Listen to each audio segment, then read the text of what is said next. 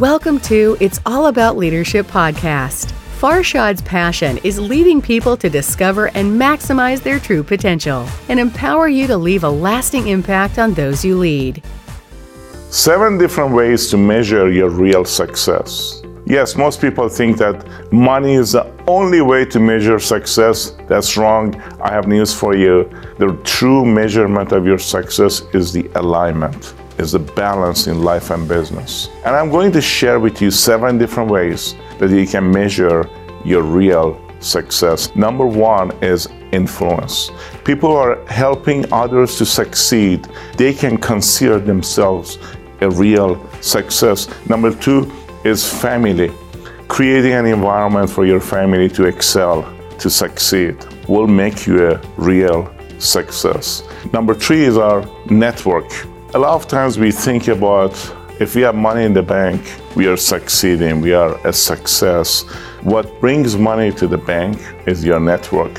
Who do you know? Yes, one of the best questions I learned to ask is, who do you know that I should know?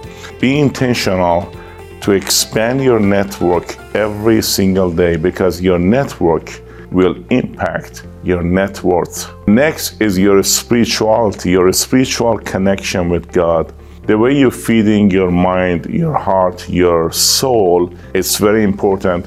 Your connection with the Creator is another great measurement to your success. Next is core values. Yes, the way we make decisions is very important. When you know your core values, it gets easier for you to make tough decisions in life. Your yay will be yay, your nay will be nay.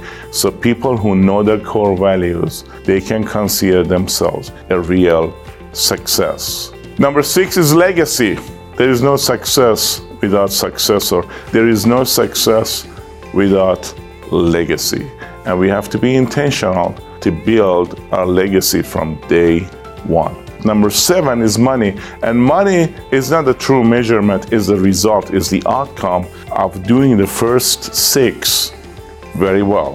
When you are intentional to expand your network, your impact, your influence, and you know your core values, and you're making tough decisions in life, and your family, growing your family, impacting your family, money will be there for you as well, because you don't really chase money, you attract money.